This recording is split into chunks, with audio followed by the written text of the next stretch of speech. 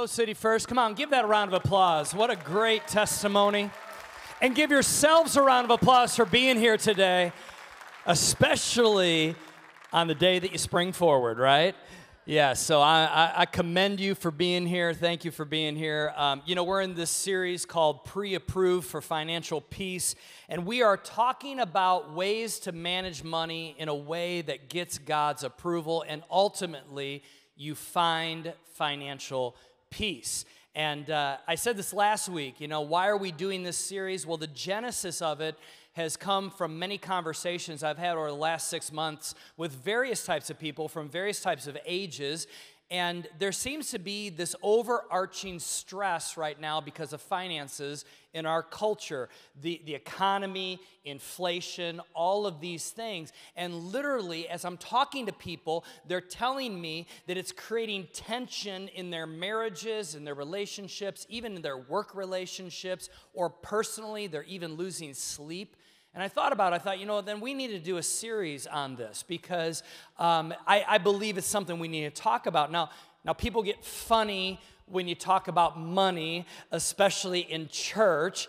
And I just want to say to all of us, let's not get funny about it. And here's the reason why. We deal with money every single day. In fact, you can't live without money. Turn to the person next to you and say, I can't live without money, right? I mean, it's true. The Bible talks about money. Jesus, in his parables, spoke to the topic of money. And really, like I said, we deal with it every single day. In fact, today you will deal with money. You need to have money to put gas in the tank, right? You need money to pay for the heating bill or the AC bill, wherever you're at in the nation right now. You need money to be able to put food on the table. These are all things, money is a part of our life. So for us to ignore the subject in church is absolutely ignorant because it is a part of life. And the reason why, if we're going to just be honest, why people get funny when you talk about money in church is because there's been some goons in the past that have ran churches and have abused money, all right? But that doesn't mean we shouldn't talk about it. You got a bad haircut one time. That doesn't mean you avoid the barber. Okay, there are some people out there in churches that have abused money and have done things wrongly. And I admit that, but that doesn't mean we shouldn't talk about it because, again, it's something that's creating a lot of stress right now. And I can hear what some of you are thinking. You're thinking to yourself, well, the Bible was written like a long, long time ago. What does the Bible know about like modern financial situations? Like, what does the Bible really have to say about our increasing inflation right now, about gas prices, about taxes, about the stock market, our 401k, or, the price of eggs? What does the Bible have to say about these things? Well, really, the Bible doesn't speak specifically to those things, but the Bible does have some overarching timeless truths that we can talk about. In fact, I want to do an exercise with you real quick. I want all of you, real quickly, just to close your eyes, all right? Now, please don't look, all right? Close your eyes. I want you right now to point with your eyes closed in the direction that you think is north, all right? So right now, take your hand, point in the direction, all right? Now, freeze. Don't move your hand. Open your eyes, all right? Look around you. Some of you are a little bit maybe directionally challenged, right? Okay, all right. Now, I have this right now. Keep pointing, okay? I have this right now. This is a compass. This is not electronic. This is actually analog. I'm going to tell you exactly where north is. North is right there. How many of you are right? All right. Now, you can put your arms down for a moment. Now, why did I do that? Because when it comes to the subject of money, what you just saw is a great picture of what happens in our culture. There are a lot of opinions about money, right? Okay, pointing all over the place. But there's only one true north. And the Bible really for us is a true north. Now, it may not speak to the price of eggs, but I promise you, it gives you overarching principles that are true north principles, and it will guide you, even though others are going, go this direction, go this direction, go this direction. So this week, I'm talking about playing the long game when it comes to money. Playing the long game. Now, what does it mean to play the long game? It means this. It means making unexciting, dull, boring decisions today that will benefit you in your future. The long game means that you're thinking about making decisions today that aren't just, like maybe, really exciting today. In fact, they might even be unexciting decisions, but your future is going to be better because of it. Most of us make decisions today that really only benefit us today, especially when it comes to money. It's called living by impulse, and Americans are really good at this. I know I've been really good at this. I almost entitled today's message, Boring Things to Do with Your Money. But I thought to myself, I already have a hard enough time keeping some of you awake when I talk. You know what I mean? That would definitely be a snoozer. So here's the thing. I want to talk about some really unexciting, boring things today that are really going to help you. In fact, I almost entitled this instead, True Happiness is One Purchase Away. That would make everybody go, ooh, I want to hear this. But I thought, that's what culture tells you every single day, and how's that working out for us? Culture says true happiness is just one purchase away. Now, today, I'm going to give you some really basic things, and these basic things are going to help you build financial peace in your future, and it could be a year from now, it could be 5 years from now, 10 years from now, whatever, but I'm going to give you some really basic things. And here's the reason why. Most of what I'm going to tell you today, you didn't learn in school. You learned about parallelograms, which has really helped you in this parallelogram season, right? I'm going to actually talk to you today about some basic things about finances that maybe you didn't learn from your family, you didn't learn from school, and I'm going to tell you these things because it's going to help you build financial peace. My goal as your pastor is that you have financial peace. I really want you to have that because, again, not everybody, but a lot of people I'm talking to, the majority of people I'm talking to, they're stressed, they're even losing some sleep. So let's start out with some truths about money. First of all, truths about money. Number one, when it comes to money, it feels like you never have enough, right? In fact, I think it was Rockefeller back in the early 1900s was asked, how much is enough money for a man to be happy? And he answered, always $1 more, okay? No matter how much money you have right now, I guarantee you, you probably feel like it's not enough. It's not like you woke up and you're like, I got enough money, I'm good.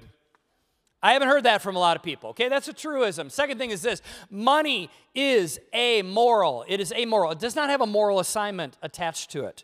Some people have misquoted the Bible as saying money is the root of all evil. That is not how the Bible reads. It says the love of money is the root of all evil. Money is not evil.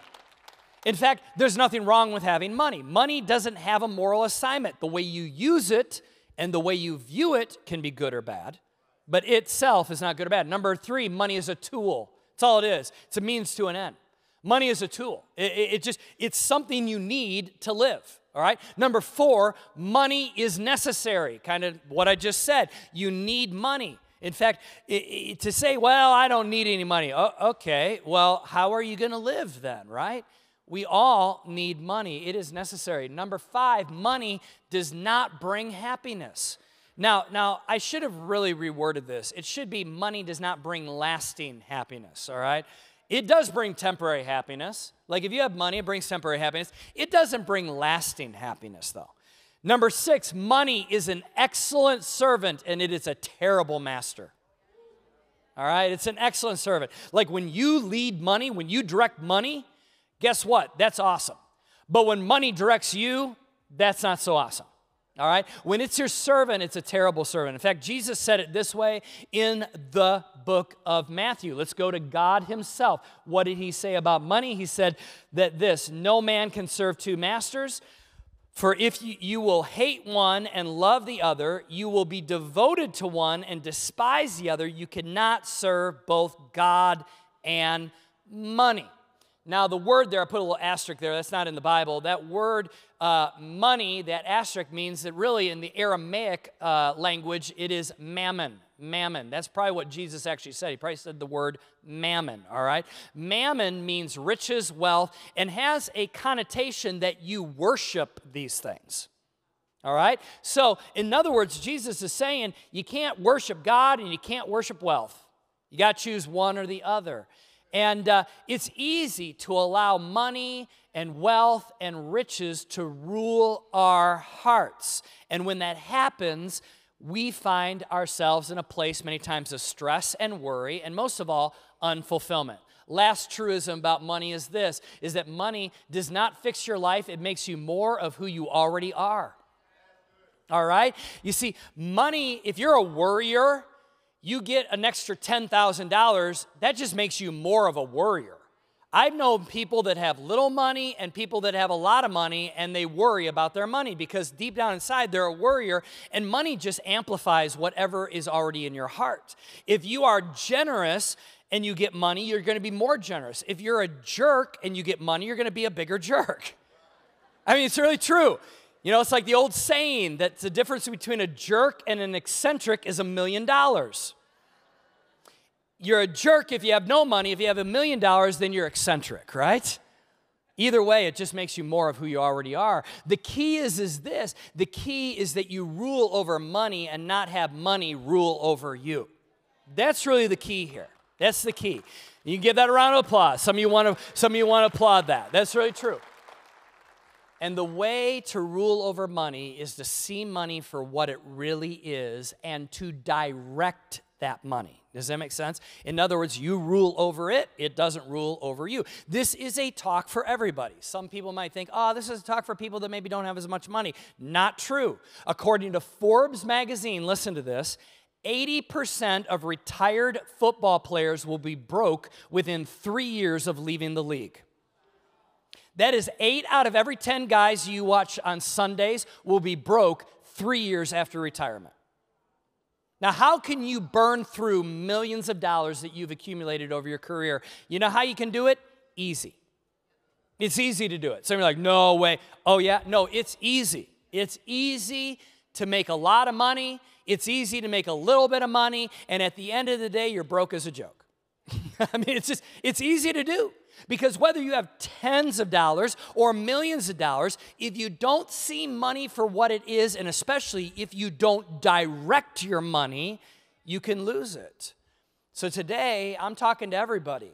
Whether you have a lot of money in your piggy bank right now, or maybe you're like, you don't have that much money in your piggy bank. How you see money and how you direct it is so important, all right?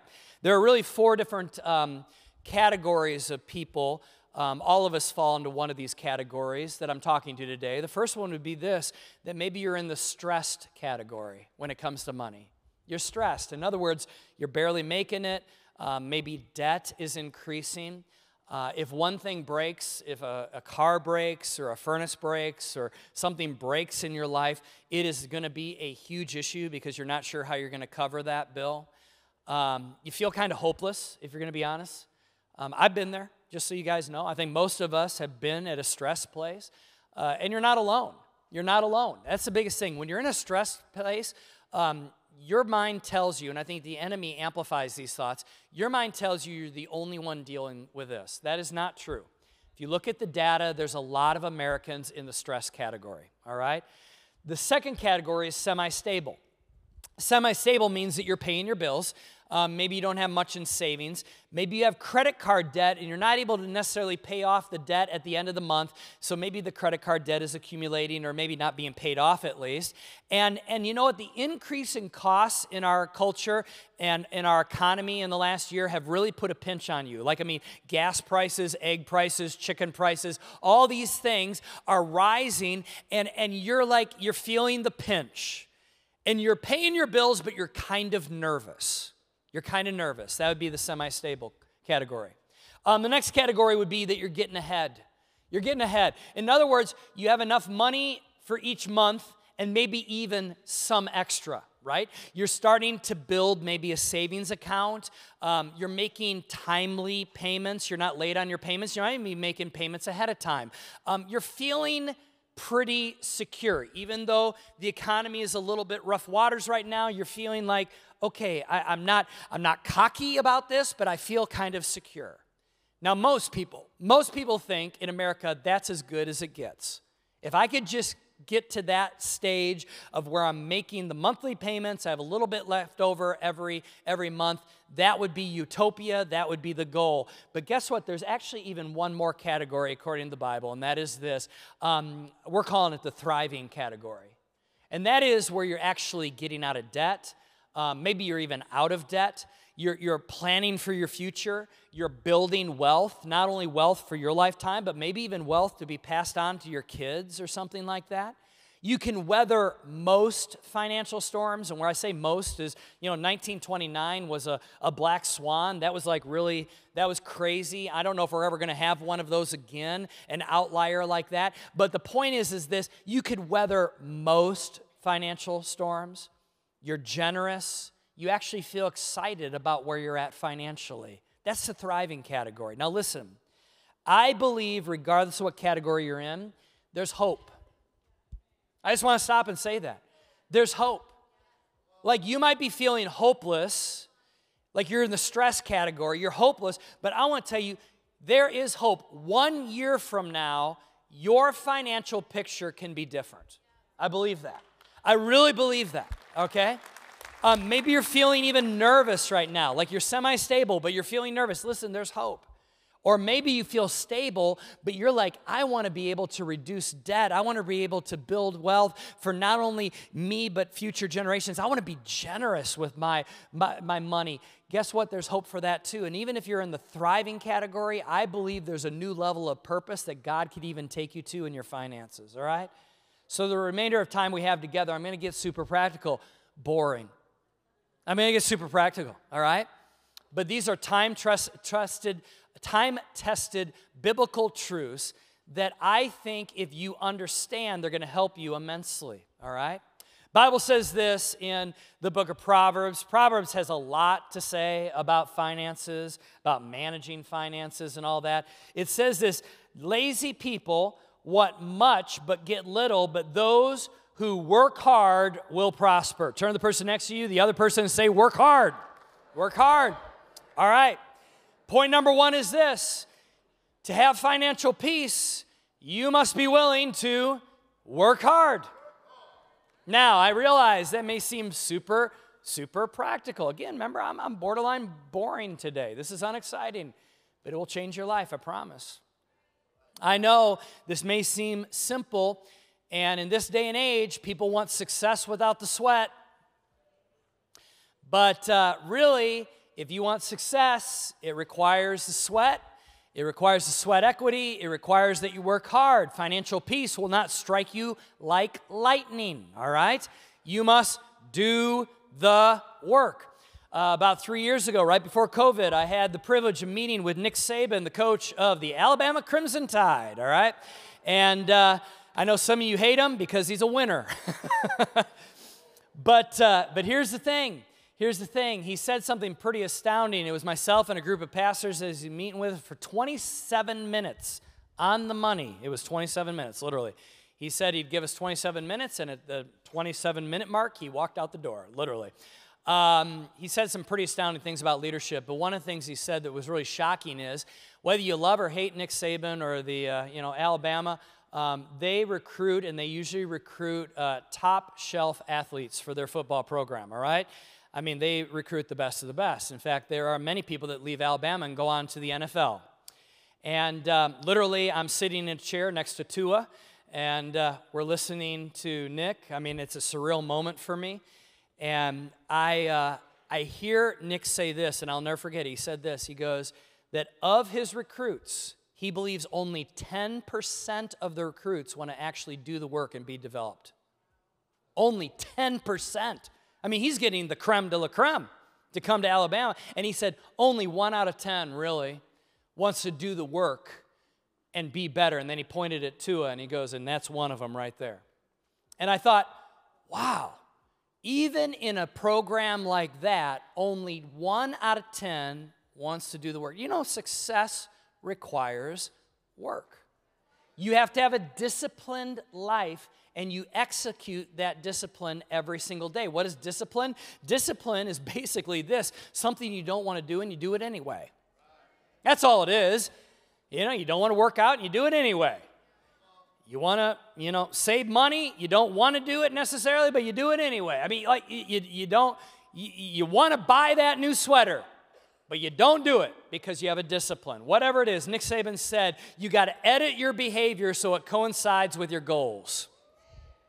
And that's really true. It's going to take work to see the results that you want to see in your finances, all right? Now, there's no really like warm, fuzzy thing I have to say beyond that. Do the work.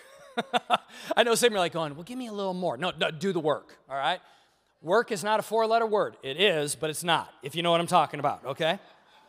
All right, you got to do the work, all right? Proverbs goes on to say this. It says, commit your work to the Lord, and your plans will be established. So this denotes something. You got to work, but also you got to have a plan. You got to have a plan. Number two, you make a plan, you work the plan, and the plan will work. All right, you hear that? You got to make a plan, got to work the plan, and the plan will work. Years ago, probably 20 years ago or so, when Jen and I, we were newly married, and we've been married now for 27 years, and we were kind of in a rough spot because we found ourselves not having enough money at the end of the month, it seemed like.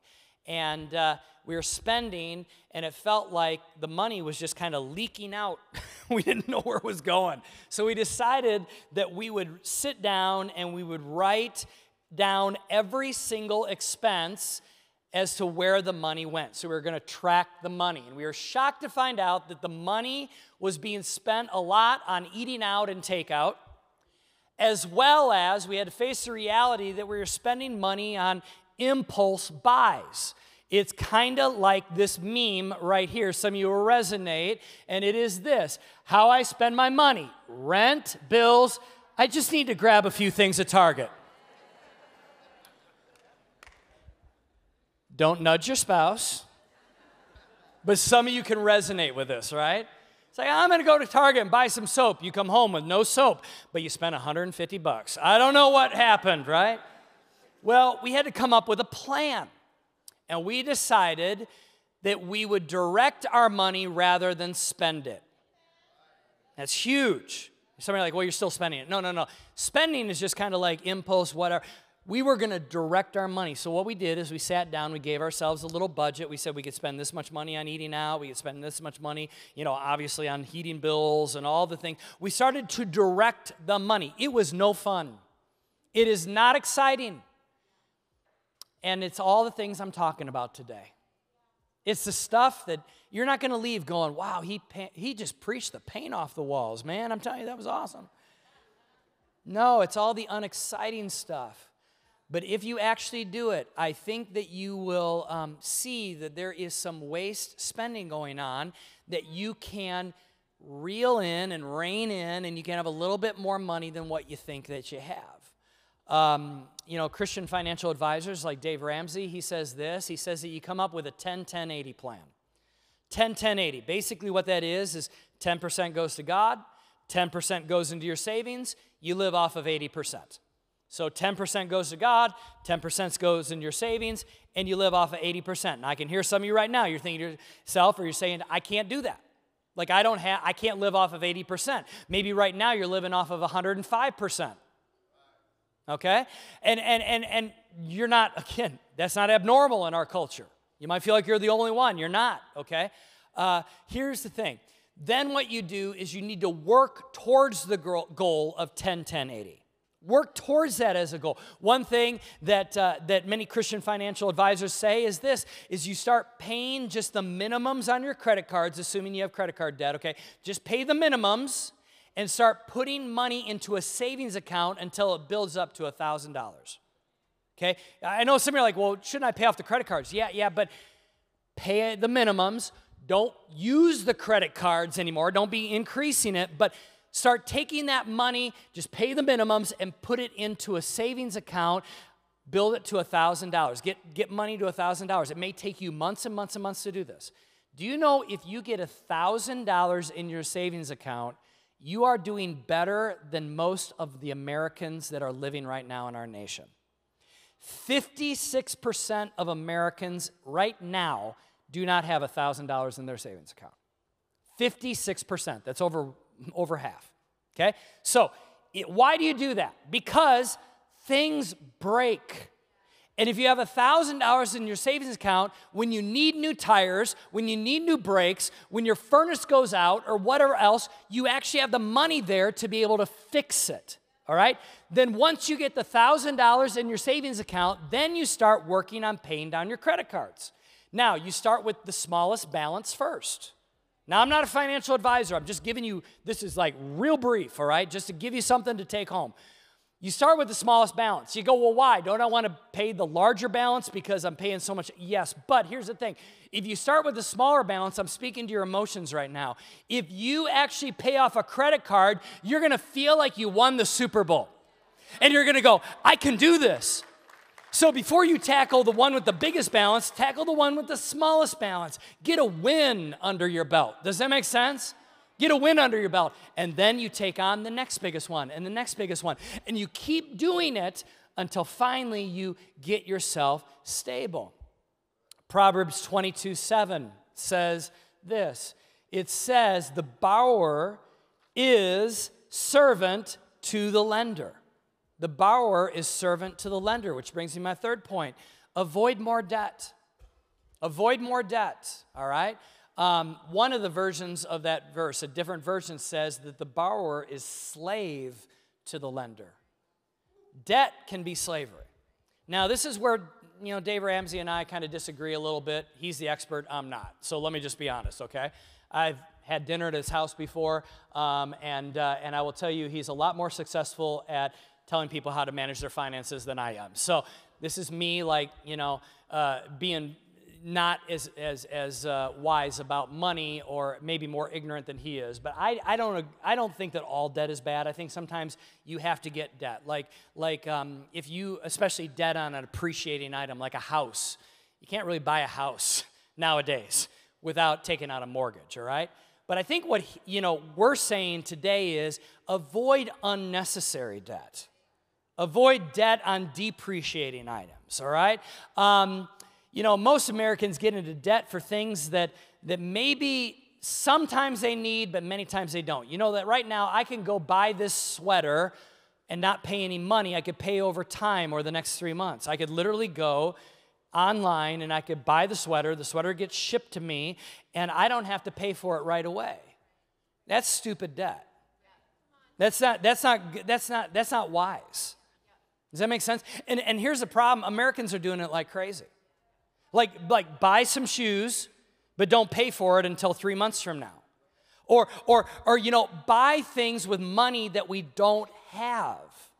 And a lot of this is driven, if I could just speak to it, it's really a soul issue. A lot of it is driven by our toxic status symbol society. I have to have a certain type of shoes, a certain type of look, I have to drive a certain type of car, I have to have a certain size of house. All of these things drive us because 24/7 we have the pressure of commercials and media and even sometimes peers that are putting pressure on us to live a certain way, dress a certain way, and those kind of things. And it's an unreasonable pressure, and so what do? We get into debt buying these things. But there's a book that came out a long time ago called The Millionaire Next Door. And these two authors, they basically did all this research on millionaires in America, and they found out that most millionaires in America don't look like millionaires. I'm going to save you the read, all right? Basically, they say most millionaires and people with money don't look like they have money. Like the most popular car for a millionaire is a Toyota. It's not a Mercedes, a BMW, or a Lamborghini, all right? 80% of them started with next to no money at the beginning of their life or their career, so that means they're first-generation moneymakers. All right, they didn't inherit it. Also, the average millionaire doesn't become a millionaire until age 54. The average millionaire doesn't wear a Gucci belt or push around their Chihuahua in a $400 dog stroller. Now, if you wear a Gucci belt, no judging. If you push around your Chihuahua in a dog stroller, a little bit of judging. But no, okay, no. I'm kidding, kind of. But here's the thing, all right? The deal is that this book says that most of them were in very unexciting, dull, low-tech trades. Construction, farmers, owners of mobile home parks, pest control, stamp and coin dealers. I mean, like literally, not real, like amazing high-tech, it was low-tech. This week we found out that Silicon Valley is a little bit unstable, right? Biggest bank defaulted this week. All right, so here's the thing. Most importantly, this book says this. They had a financial plan. They avoided extravagant purchases they could not afford, and they worked hard for decades. There, ladies and gentlemen, is your unexciting, boring truth I want you to leave with today for financial peace. It's not wrong to have nice things. Okay, listen, this is not sometimes churches give this vibe that it's wrong to have nice things. It's not wrong to have nice things as long as those nice things don't have you. Does that make sense? So if you can afford it, great. There's nothing wrong with it because we would rather be the master and not the servant to our money. Lastly, and in closing, before we pray, the Bible says this in 1 Peter, give all your worries and cares to God, for He cares about you. Do you know that God even cares about your money? He does, because it's a part of your life. In the same way that He cares about your health, and He cares about your relationships, and He cares about your children, and He cares about your parents. He cares about your money. And so I would say point number 4 is let God turn your worries into why not. Now, some of you are like, what does that mean? Okay, let me explain. Because a lot of us are worrying right now about money. We're worrying about maybe retirement. Maybe we're worrying about, how we're going to be able to afford gas. We're worried about how we're going to be able to get our kids new clothes because they're outgrowing their clothes. There's all of these worries, okay? And I think we need to say, God, based upon that verse, we're going to cast our cares and our worries on you. And we're going to ask ourselves the question, why can't God bless me too? Why can't God take care of me? Turn our worries into why not. Here, God has blessed others with financial peace. You should ask yourself the question, why can't He bless me too with that? Because He wants to. God has helped others put together a plan. Why can't He help me put together a plan? God has helped others get out of debt or at least reduce their debt. Why can't He help me reduce my debt?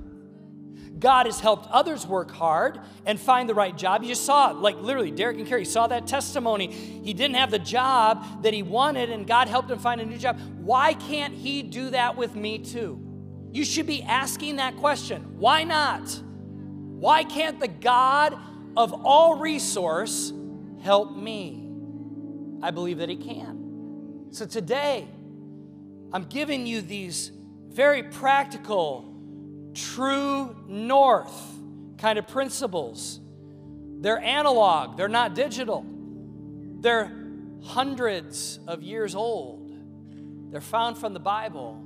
And I believe that you put them into play and you navigate your finances not with everyone pointing in the direction of where they think money should go, but rather, what does the Bible say about money?